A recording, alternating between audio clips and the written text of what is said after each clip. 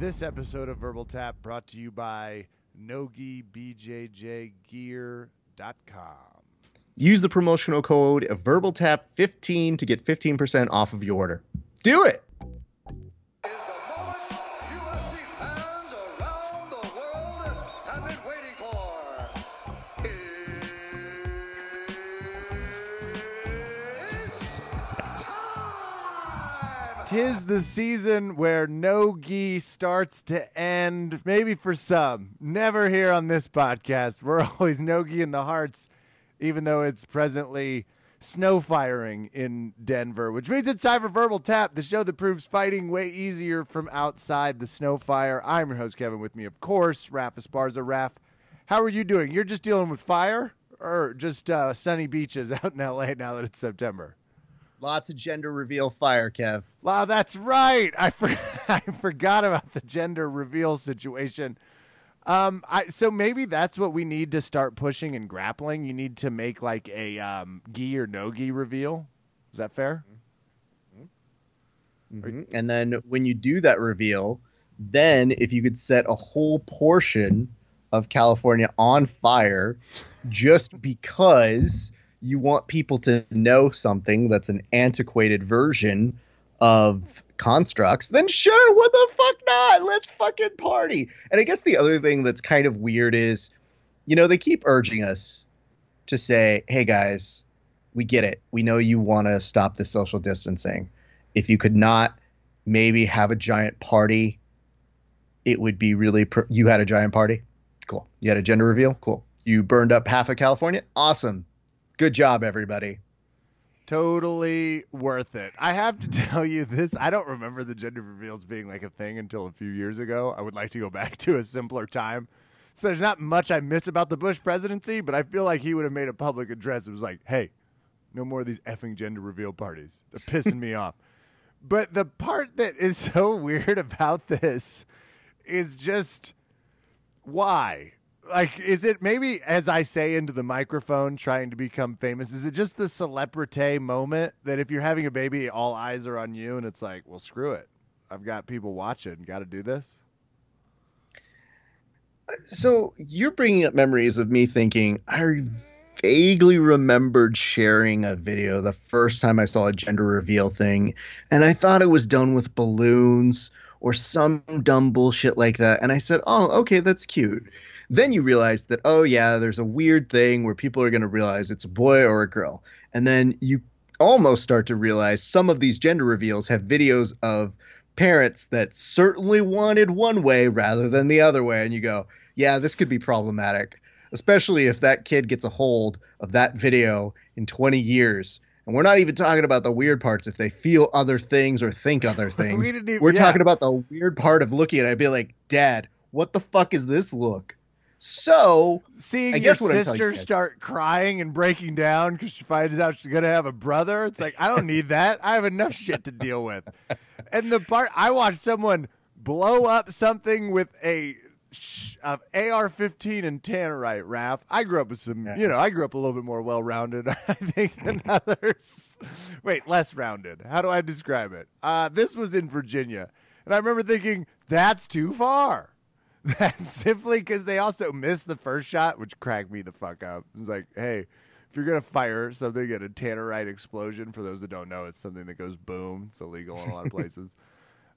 Maybe just hit it with the first shot with your scoped AR-15. But it's like, is this American Sniper? This is the Hollywood pitch, Raph. They were sitting in there with their family. They're like, it's American Sniper meets some fucking basic bitches gender reveal in a balloon. You're going to love it. Tune in this summer. We are dealing with 4 inches of snow after we were raining ash in 100-degree weather, and I would like to say I'm out on global warming. I think it is a hoax. Who could have predicted fire snow? Assholes. That's my dog being like, you need to be back in on global warming, Kevin. It's ineffective. Raph, let's get to some fights. I don't know. Yeah. There's so much going on. It's hard to like hone in on a message, but there was some pretty great UFC fights this weekend. And to your point, they were a little expeditious. Mm-hmm. As we get there, do not forget it's already winter. That doesn't mean you need to not go to NoGiBJJGear.com and get your under the gi gear. Some gyms still do the seasonal thing. I realize that might not be as common. That was my gym, right? In Virginia, we went from gi to no gi, and I loved it. It was like, having a summer school type thing. But I do realize that a lot of people just train no gi all the time. People are already getting into prep for the various tournaments coming up. I saw Keith Krikorian out in Josh Ludes. You want to dress like the champions? Go to NoGiBJJGear.com, enter in VerbalTap15. Raph, any stories we need to hit before we start getting to Alistair Overeem's 40th birthday celebration? Yes, but I want to put a pin on something, which is for a later date, we should revisit #FireSnow, because that sounds like the sequel to Broken Arrow or the prequel. Haven't figured it out yet, but I want it. Genius. We can get John Travolta and Christian Slater back. Wait, I think John Travolta, it doesn't matter. It doesn't matter if John Travolta dies in that. We can get him back. This time, it's an even bigger nuke and an even stealthier plane, or what are you thinking? Mm-hmm. And more importantly, to your question about continuity, about character deaths, I would just say this. Think about it like this. John Travolta shows up and Christian Slater goes, "I thought you were dead." And John Travolta replies, "I was, but I'm not. Ain't it cool?" Plot taken care of. And maybe it's like, to your point, Christian Slater's now a retired stealth pilot, and he's found out the government's tampering with weather device mechanisms.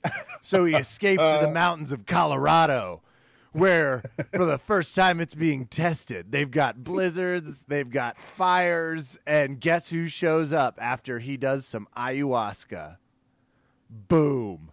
Now it's like a spirit guide movie. It's, hold on, can I pitch it? It's Broken Arrow meets Sixth Sense. You're going to love it. We'll see you in theaters next summer. To our audience, I would let you know this, that when I said let's put a bookmark in it, I was merely okay with revisiting it on a later broadcast and going straight to the fights. But it appears Kevin has a full vision of where the sequel to Broken Arrow needs to go. You said Broken Arrow, and I couldn't turn it off. Certain things I get know. me too excited. Listen, my wife walked in on me when I was doing dishes, and I looked over, and there's Broken Arrow playing on the TV, and she goes, "Why are you watching this?" And I was like, "You will not change this. This is my happy place right now." For the same reason I've watched 21 Bridges 4 times. Because it's fucking perfect. I watched a lot more of Face Off than I needed to. So rewatchable. It was right after they had switched, and it's fun. John Travolta. I'm in. Something about John Travolta doing Nick Cage really unlocks some things in him and me. I'll tell you that.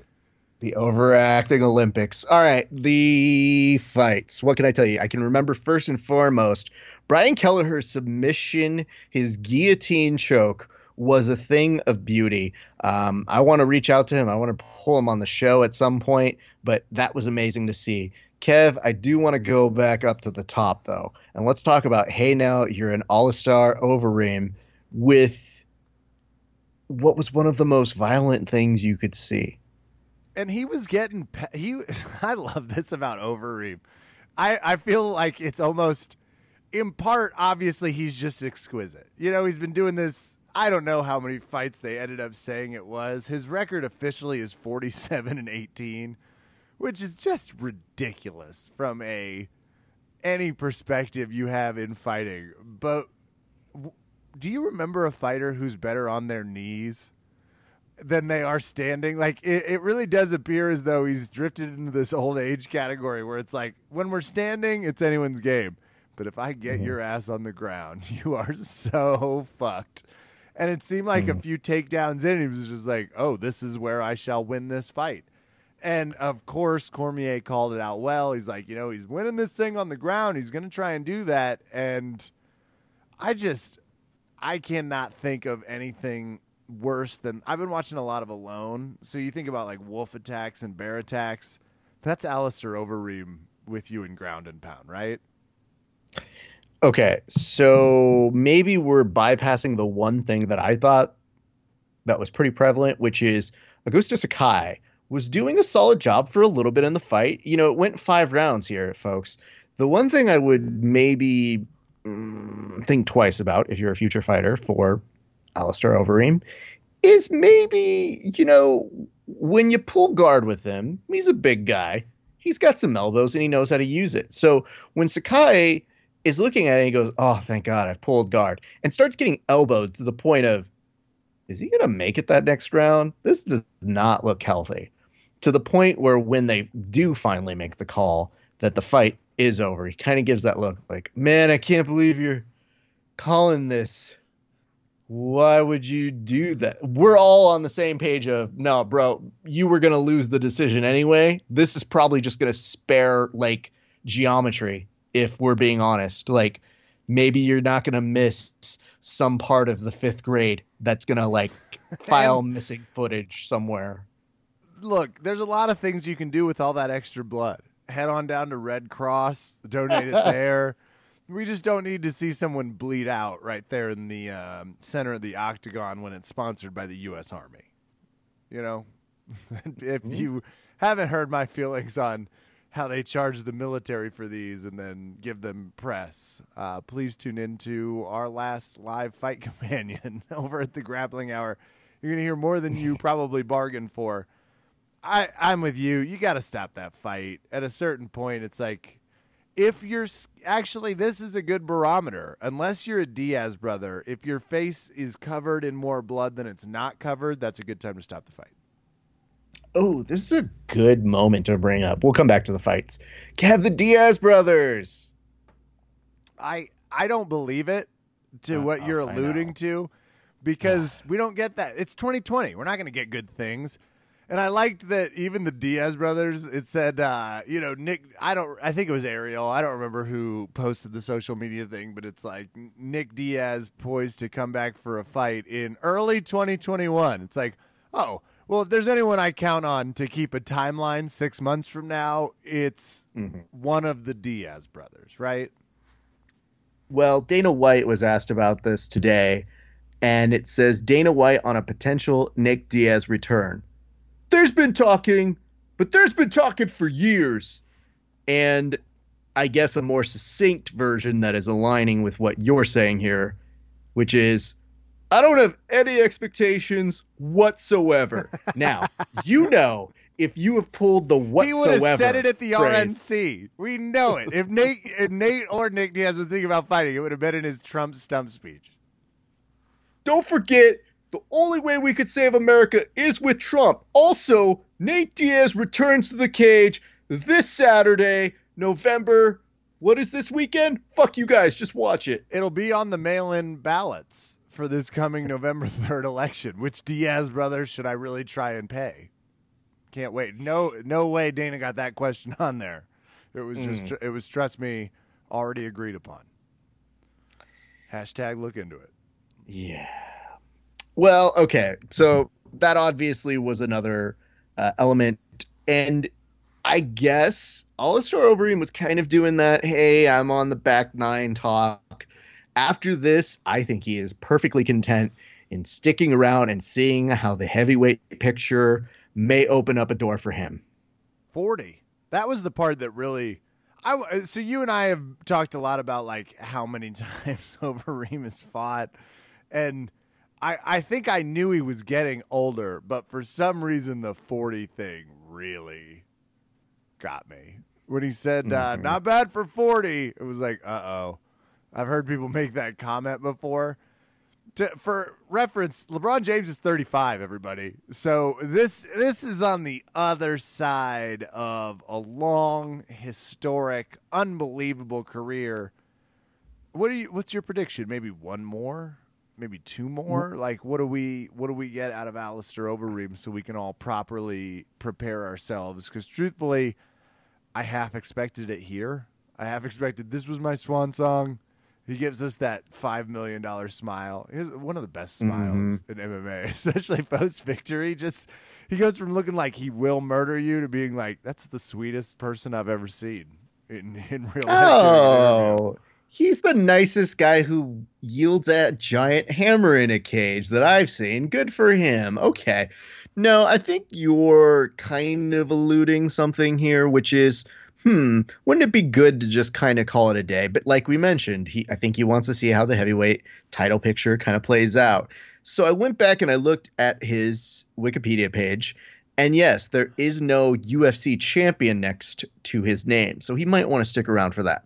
While doing that, I can point out that there's a weird phraseology that is put on his Strikeforce Heavyweight Championship. Kevin, would you like to hear it? Absolutely. It says Strikeforce Heavyweight Championship.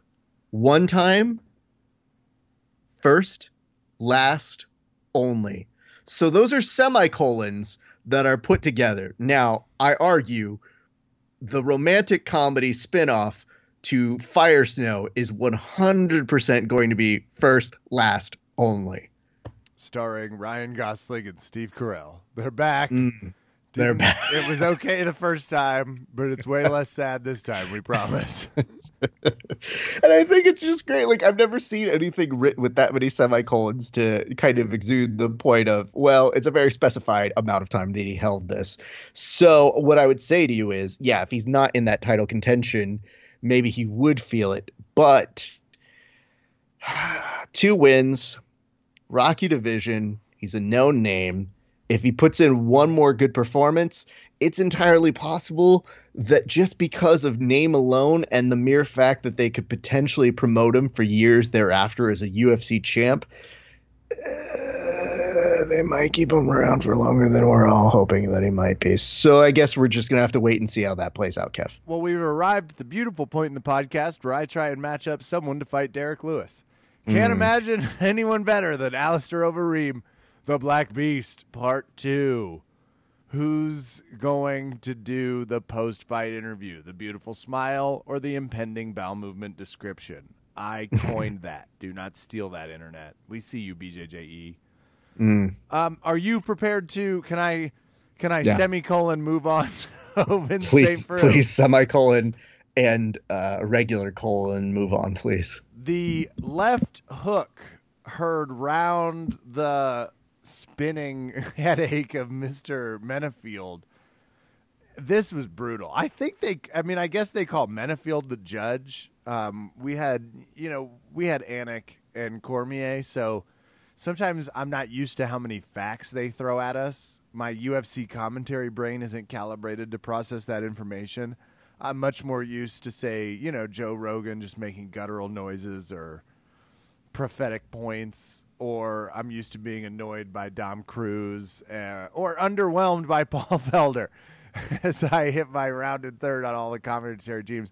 But Anik and Cormier do unbelievable. Like, there's no weird Bisping left turns that take us down a weird path. So this one had a lot of fun facts, but I guess they call Menafield the judge because he doesn't let anything go to the judges. It was like, oh, so it's like an Alanis Morissette ironic type. Okay, I think I follow. But if you're going to do that, please start singing Isn't It Ironic, John Anik? Like, what are we doing here? You have time. You had time until Ovince St. Preux throws this counter left hook as Menafield's driving in. Here's what I love about Daniel Cormier's calling of the fights. He goes, I was just saying Menafield should be charging in, being more aggressive. Maybe the reason he wasn't is he felt that power. It was just a nice, beautiful, subtle omission of it's a lot effing easier to call the fight from outside the fight than it is to have to deal with Ovince St. Preux's bull knockout power with that left hook uppercut. I loved it. Post-COVID, healthy OSP back on the rise. Yeah, it's good for him, man. Super great clip. Super fun. It was just, not for Alonzo, but for us, the judge. It was very dangerous. Yes, the judge. It's like 10,000 spoons. All you need is a knife. That made me a little concerned was how he fell, because he went straight into that little side post or that little side of the octagon. Not a good position. Made me concerned. Yeah.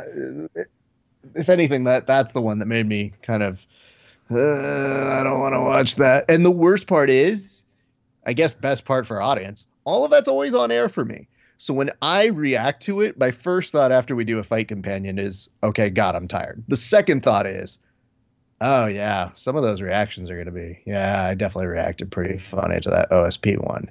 Because there's nothing else you can do other than absorb it and say, that man got slapped. Oh, you know what I saw?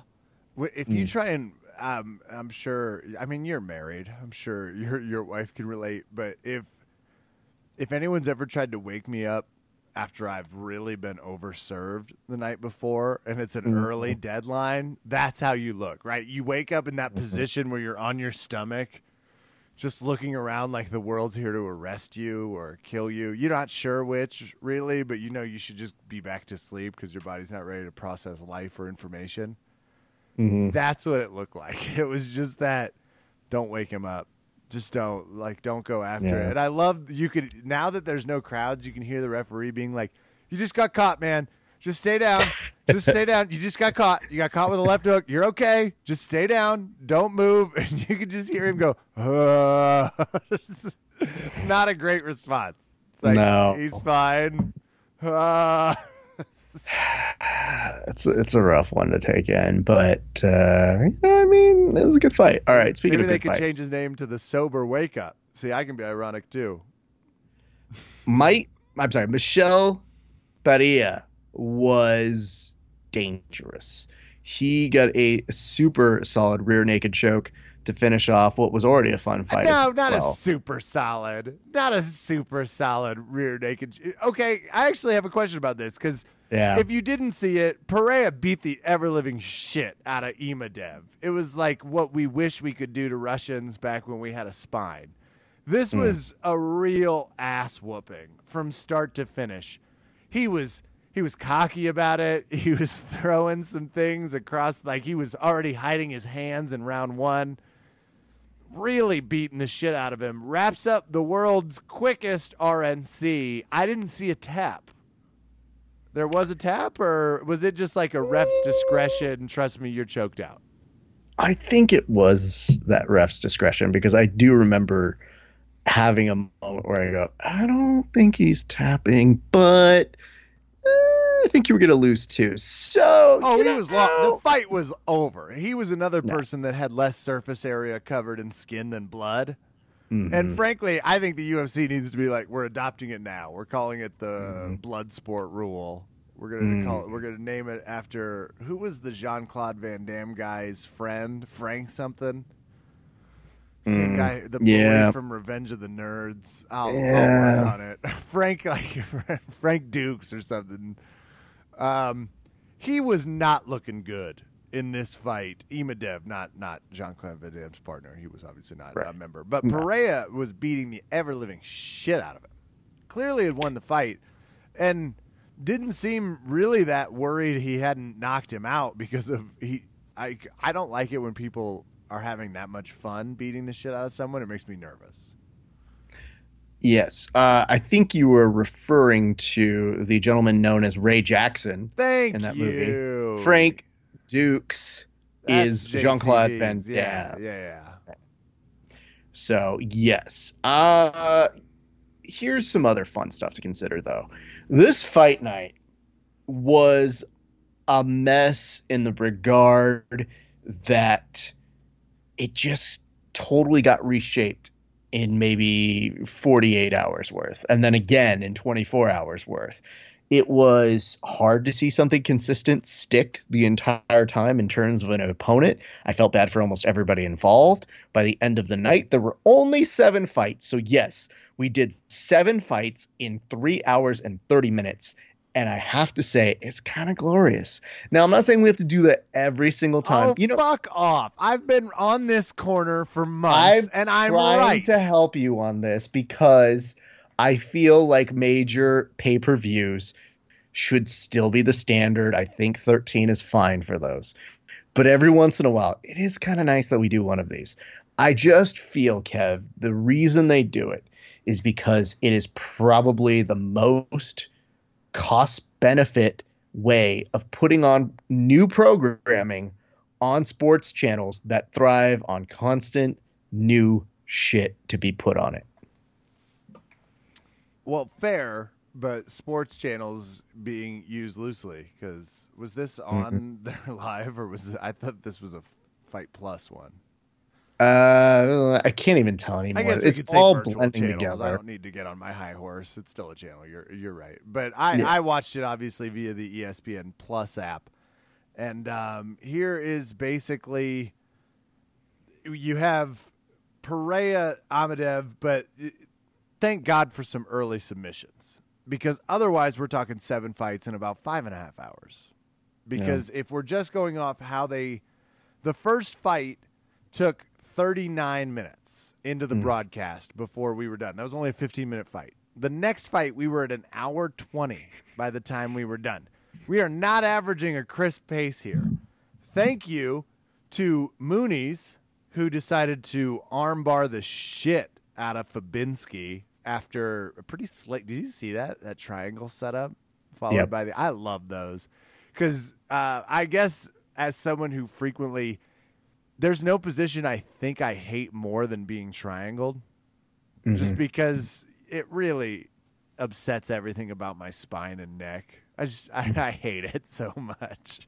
And to see him transition to that arm bar, poor Fabinski was like, I'm Fatabskiing out. Can you please stop this? And the ref's like, wait, what's he doing? Is he tapping? I thought he was just playing some thigh drums. No, okay, he's tapping. That was a pretty slick armbar from Mooney's. Dug it. Outdone by the fight you already called, which was the Kelleher guillotine. That was sick. That was sick, and it was fast. Oh, actually, I think that was the guy who was fighting the judge. Sorry, Menafield. I think I got that fucked up. Now that I look at the card, everybody's like, oh my God, ref's got to hire better talent. Then the 2 fights before that are decisions. One goes to Araujo, pretty good fight. The other goes to Azur, again, pretty good fight, but 2 pretty big wrestling matches, pretty clear. Yeah. Unanimous decisions. Otherwise, good night of fights. I'm not going to call it as crisp as you would, but there was few things I enjoyed more than when we were either on Fox or ESPN and we did the 4 badass fights in a night. It was just 4 fights, 2 hours. Well, here's something you should know.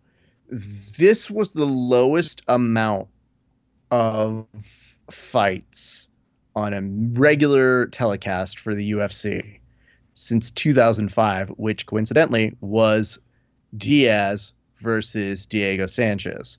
So that tells you how long it's been since they've only had just 7. Of course, they had the one main, hey, we're premiering on Fox, and oopsie daisy, I guess someone got knocked out for their premiere with Júlio dos Santos and Cain Velasquez. However, it is worth noting they don't try to do that. And yet it wasn't bad, especially nobody was happier than my wife. I probably should also mention this, Kevin. I did kind of promise something, and I only did realize that now.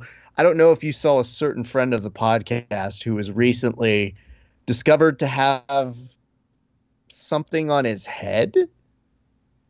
I'm going to send you a photo here, and I think it's important that you figure out just what the fuck is happening here, because as Jared Dell, friend of the show, has pointed out, this is very disappointing to hear for the follically challenged, Kev. Because I got super distracted by Bellator's next fight, which is only 6 fights. So someone's been listening to the podcast. Hey, bring us on, Bellator.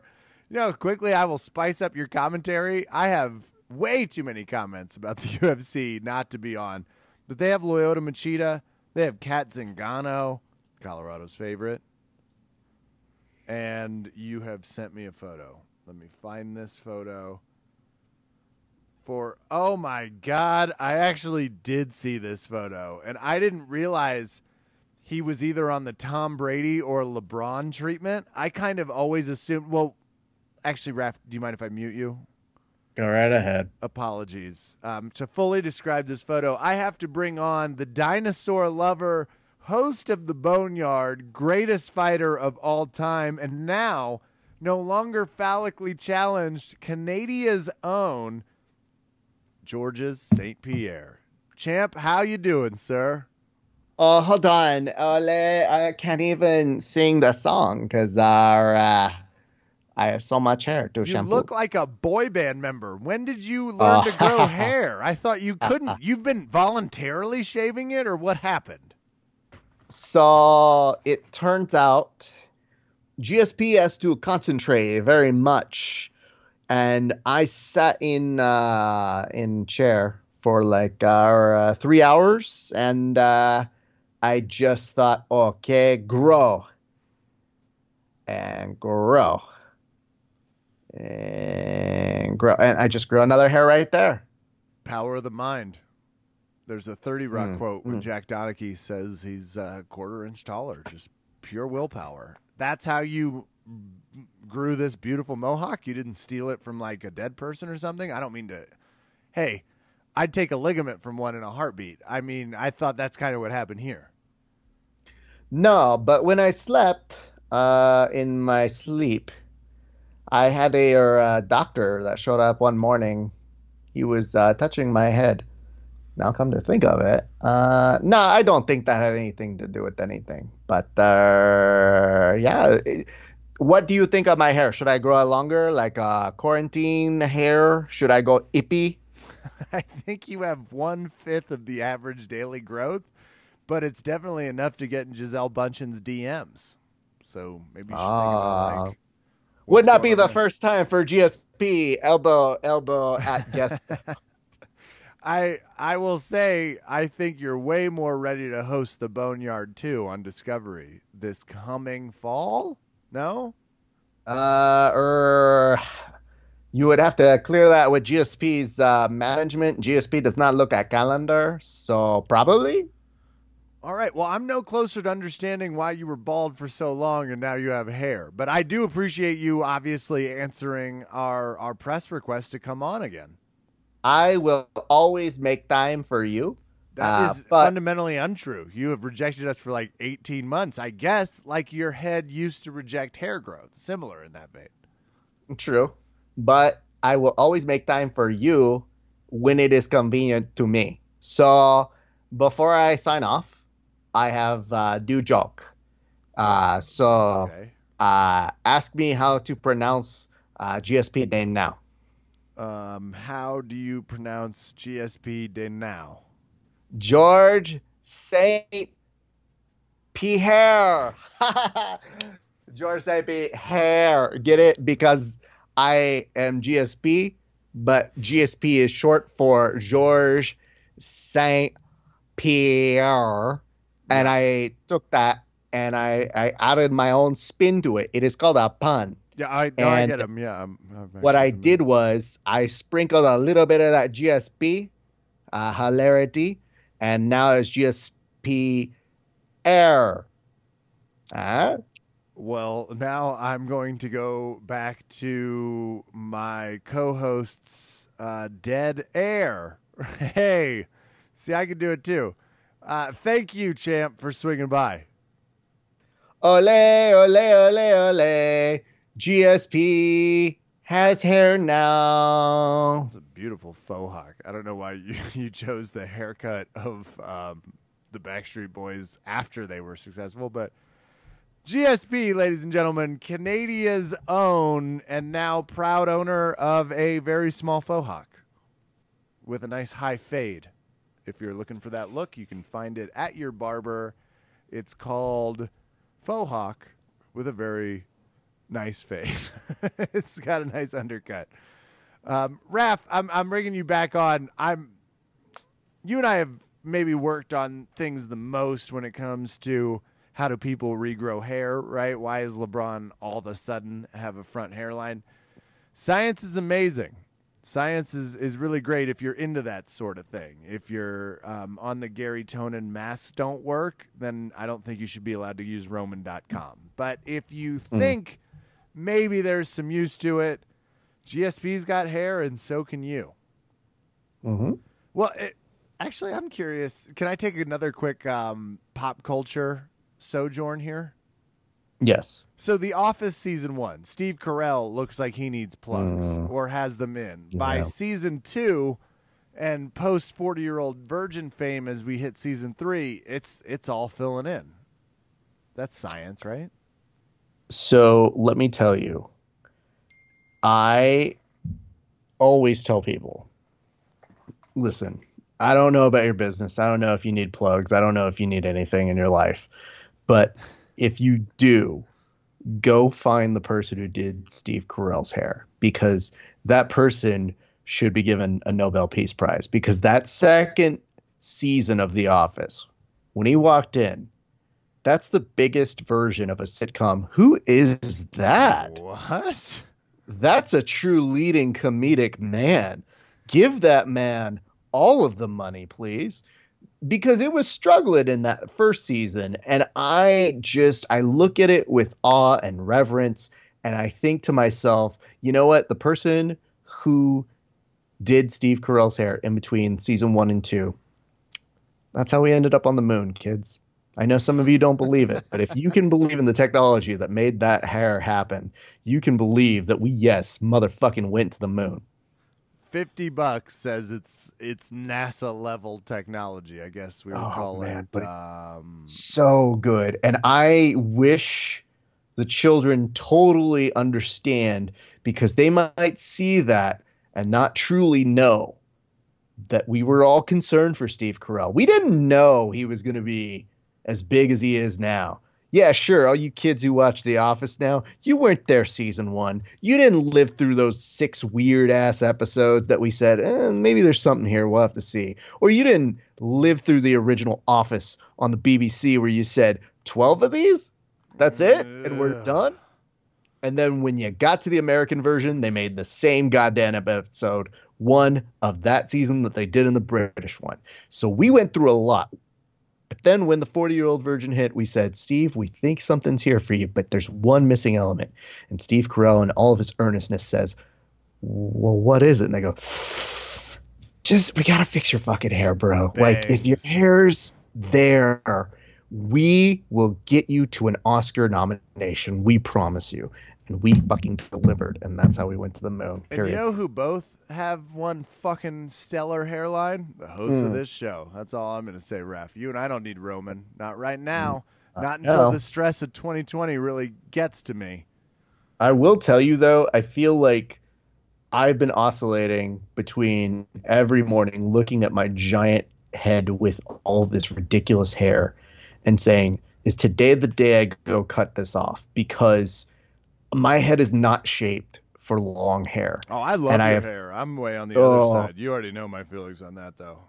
I got a note from my best friend, Bobby, who has known me for 30 plus years. And he saw me doing one of the fight companions. And he goes, bro, I love your hair. And I go, dude, I was literally just looking at going to a barber right now. And he goes, no, bro, you gotta fucking keep it, man. And I go, why? He goes, Bobby's right, and so am I. But you know what, though? I feel like we're at a place where other people could say, and my very nice and kind high school teacher saw me put up a post that said, I think I should get rid of it. And she goes, when else can you have a man bun? And I go, I don't know that people really are seeing how giant my head is with the combination of the giant hair. Like, when I have gone to train, I look like I am wearing a wig and that it like got shaken out. Like, we're talking James Brown, coked out of his mind, really bad hair. And there's nothing I can do but apologize to the people near me and just go, I'm very sorry. This is just what happens when I don't get to style it and I'm training. So, you know, that's where we're at. Well, you know where I'm at. I'm also, let it grow. Let me just point this out. And this is something that I know a lot of you have had to deal with regular size heads where you've grown it a little bit and it's a different world to you guys. But I've never had to brush hair out of my face. And I've never known what that's like. But when I have done some boxing training and I have boxing gloves on and I'm punching things, and then all of a sudden I have to go, excuse me, I feel like every 90s surf movie ever where I have to go, hold on, and then just whip it back. And I go, who the fuck am I? Corona! And then I just kind of cry. Yeah, it's definitely not helping that I was just watching the original Point Break, but I support you. Let it grow, bro. To be fair, it's always helping when you watch that movie, so I'm not really going to chastise you for that. Are you watching it now because they have the new Keanu movie with the whole Bill and the Ted? Cannot wait. Waiting to go home before I watch that. I have to watch that with my father based off of history. As audience members might know, we had a goat named Rufus at one point because we love those movies so much. We'll be watching it at home. Raph, I will also not be watching this weekend. Well, I might. We'll see. At UFC Apex Las Vegas, Michelle Waterson is fighting Angela Hill for what feels like the 87th time, but that can't be right. No, it's not.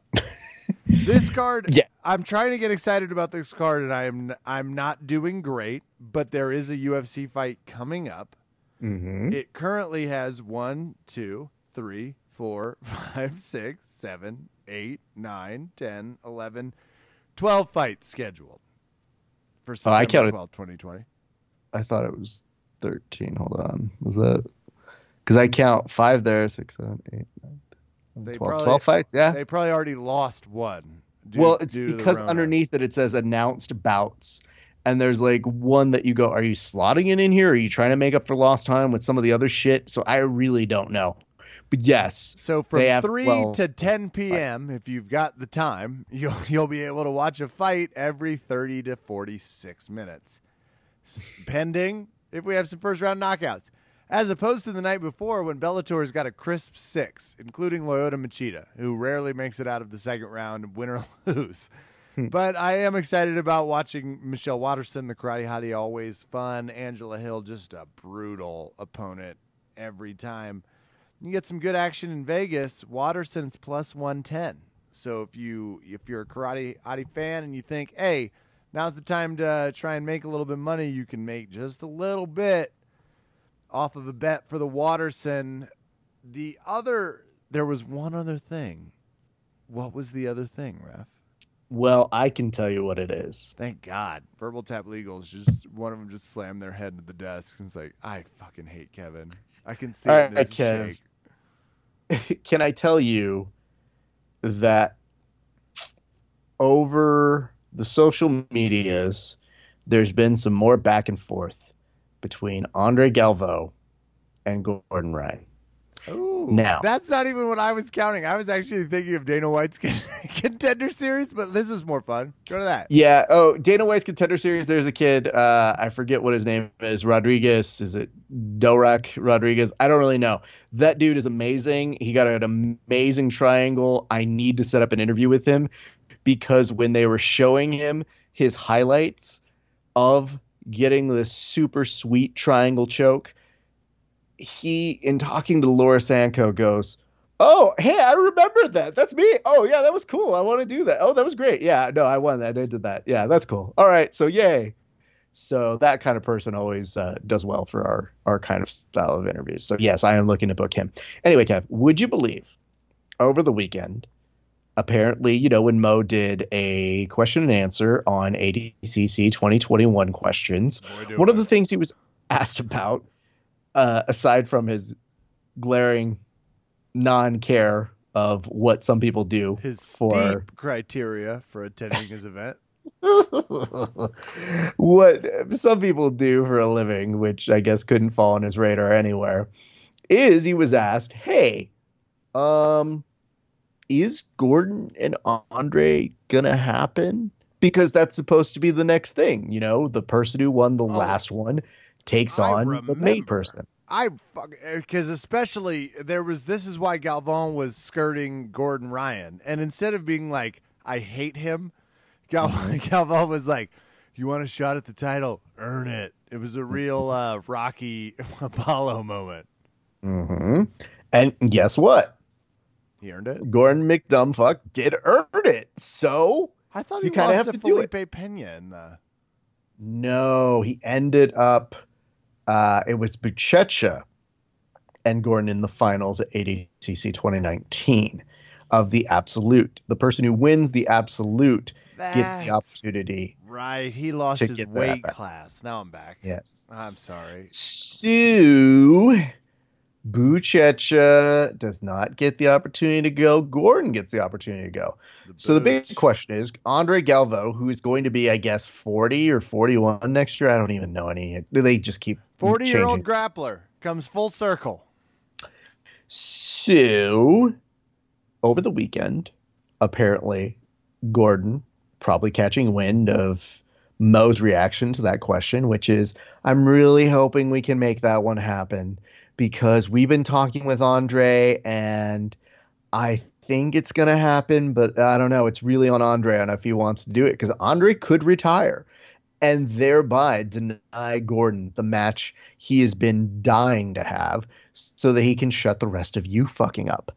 So Gordon does what he does, which is just instigate and spew whatever nonsense he wants to do.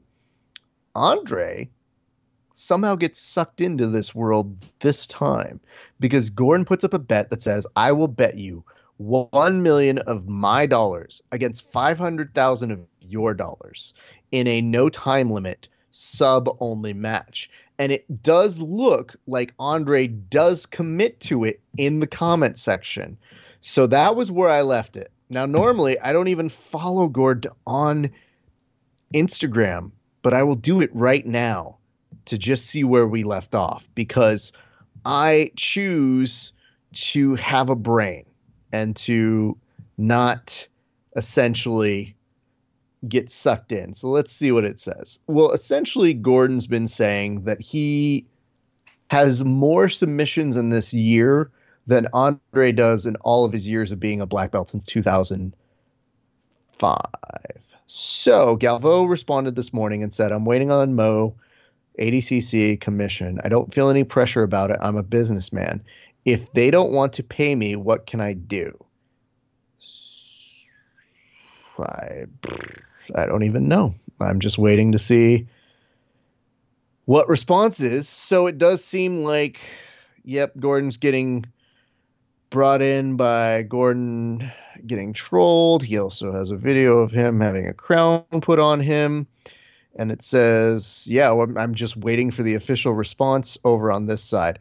I'm just thinking to myself here, Kev, what is your response to all of that? Just hearing it. First, Galvo has been doing a pretty expert level job, I don't think on purpose, of accidentally trolling Gordon Ryan. But the second part of this is why all I want him to do is pettily retire. It's going to be like, not going to be there. Find somebody else to fight him. I did see that Gordon's also been asking if he can fight in the brackets in addition to the super fight, which sort of says, I don't know, a little bit more about how unprestigious the super fight has become. But it is a problem that I'm sure the very savvy Mo will be able to solve, which is your fighters don't give a flying fuck about your super fight. Just as a heads up, the fact that Gordon is now trying to lure him in with 1 million of his own dollars, which does give me a little pause of like, oh man, are we paying Gordon Ryan too much money to take on different? But hey, could you help your pal Gary out? Because he seems like he is 2 seconds away from living the impoverished homeless life based off of his social media feed. So there's some things that don't quite line up about this. It's like, wait, is Gordon richer than Gary? What the fuck has Gary been doing? I mean, so yes, but I love your idea of equating this to whenever the Republicans go against Democratic cities and they go, well, look at their cities. And they show videos of homelessness and trash. I like that you're like, if Gordon's so rich, why does Gary live like this? If you could bet $1 million, could we get a little less woe is me because my gym clothes? Like, suck off. A lot of us are not dealing with that kind of functional income, which makes me think maybe there's a little greed involved in there. Really, woe is me bullshit. You're going that way. I think my main point of argument for Gary's let's make sure he's okay is just look at his hair. You know, is he wearing the sweatband to kind of hide Is he the recording crazy shitty guitar videos and playing them online? I feel like I ended a relationship with him, and I can't for the life of me remember dating. Is basically how it feels. That's fair. He got the unfollow, so he's out on the. I was like, I don't think I need his fan page in my life anymore. Maybe I got too mature. Maybe he got too bitter. But I'm just subtly completely thrown off. It's like, are you gonna have to take like a Houston Rockets owner like loan to support that? But $1 million against $500K feels like a lot of money for grapplers to be throwing at each other. I don't know, man. I can just tell you this.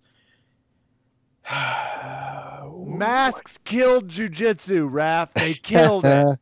The virus is made up. We did it all so we could fuck Gary's stupid gym. That's why we did it. Here's what I would say to all of that. I would say, I can't believe this is where we come back to every time. Like, we did this several months ago. It was one of the first times I got to talk with Star-Lord. And Josh was saying that he secured $300,000 for a thing that would have gone to charity as constructed by Gordon and Andre Galvo in comment sections everywhere. And I think there is interest by an audience here. It's just, it's kind of silly in the sense that you say, oh, okay, maybe we're so bored, this is where we're at. I don't know why we always have to keep doing this prize fight bet, put up your own money thing, because it sounds like we're trying to jumpstart the economy to grappling that doesn't exist. Like, I don't know how many times you hear UFC fighters betting their purse. Oh, wait, it's never. But yet, to get more people interested, we're now getting to the, I challenge you for $1 million. It's like, okay. I get the commitment here. It does seem excessive, and truly great sense of self here. And if people are going to get interested over that, then sure, why not? I just think to myself, you don't have a game co-partner in this dance in Andre Galvo. He just doesn't seem interested in these antics. And for him, there does seem to be an integrity in terms of, I want you to earn your shot. And then Gordon does earn a shot. And it's like, well, you know, Andre, you kind of have to give him that super fight now. And the hard part for Andre is he's like, I have to do dick because I've won a whole bunch and I've been winning for a long time. So do you have to give him the satisfaction of the match? I don't know. Maybe there's some sort of thing to that means something to Andre Galvo. But to the rest of us, it is funny. It just means that Gordon's going to sit there for years and say what a pussy that Andre Galvo was comparatively. So we're at a weird conundrum. And at my perspective, just fucking do it or don't is really where I'm at. I want to be done with it so we can maybe be moving on to whatever the next thing is. Because as it stands, this is just really absurd to see happening in the comment sections. And it just always makes me wonder when they see all of these other sports accelerating in such hilarious and amazing ways. When I go, oh, yes, 2 of the top professionals in our sport decided to have their Super Bowl because they were talking shit on Instagram. Cool story. And that'll round third for us tonight here at Verbal Tap. I think you have a fair point. It was like we were all told this is why we had ADCC, and now it's like $1 million. So stop being Diet Dr. Evil. Let's just figure this out like men. I don't think Galvo wants to fight you, and chasing him around the neighborhood doesn't feel like the best way to do it. So that'll do it for us tonight here at Verbal Tap. For more, do not forget to tune in to the Grappling Hour. You can find Raph talking to a certain wrestler that's going to take on Mr. Nicky Ryan, and it should be quite enjoyable. It's a fun match. Still, we enjoy that. And do not wait. Go to NoGiBJJGear.com, enter in Verbal Tap 15, get the gear that makes you better at jiu-jitsu scientifically. That'll do it for us tonight here at Verbal Tap. I am Kevin. Thank you for listening. Good night and good fight.